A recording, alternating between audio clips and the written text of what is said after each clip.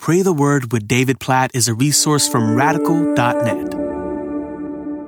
John chapter 15, verses 9 through 11. As the Father has loved me, so have I loved you. Abide in my love. If you keep my commandments, you will abide in my love, just as I have kept my Father's commandments and abide in his love. These things I have spoken to you, that my joy may be in you, and that your joy may be full. Oh, I could keep going. It's so hard to pick one verse from John 15, and I'm certainly drawn in this chapter to John chapter 15, verse 7, because it's the verse upon which this podcast is based. If you abide in me and my words abide in you, ask whatever you wish and it will be done for you. We pray according to God's word, and the more his word fills us and we abide in it and we pray according to it, we ask whatever we wish according to his word and it will be done for us. But then you get 2 verses later and you see this amazing, breathtaking, life-altering verse, John 15:9. As the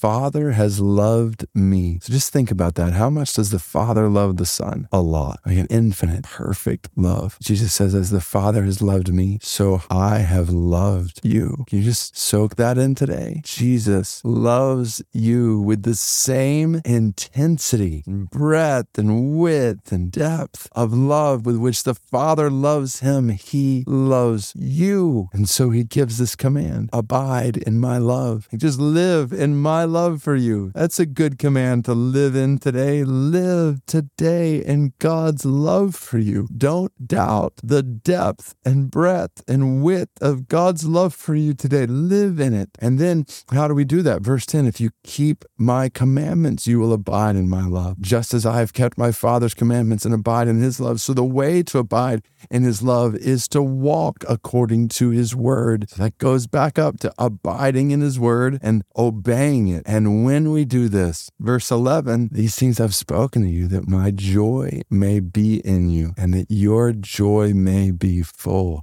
Don't you want to live with fullness of joy in you, with supernatural joy filling you, and abide in the love of God for you and his word to you, and walk in his ways, and you will experience fullness of joy. These are promises straight from God. So we pray, God, help us to live like this. Help us to abide in your love. We praise you for your love for us. God, we praise you, Jesus, for loving us with the same love that the Father has for you, the same love that you share in your Trinitarian nature, oh God, that you love us like this. All glory be to your name. We praise you for loving us enough to give us your commandments, to show us how to live. So we pray that you'd help us to obey your commandments today and abide in your love as we do, so that your joy may fill us. God, I pray that over every single person listening right now in my own life, that we would know the fullness of your joy as we abide in your love and we abide in your word and we obey it. Even now, oh God, as your word clearly commands us to make disciples of the nations, we say yes. We want to obey that word today. We want to pray for the Basagali people of Pakistan, this Muslim people group like others we've prayed for recently in Pakistan, who has little to no access to the gospel, no known Christians, and it's highly dangerous for any follower of Jesus to go and share the gospel with them because of the dominant Pashtun culture around them. God, we pray that the Basagali people would know what it's like to abide in your love as they receive the gospel. God, send laborers who will pay whatever price is needed to obey your commandment, to get the gospel to the Basagali people of Pakistan. We pray that the beauty of John 15, verses 9 through 11, abiding in your love, supernatural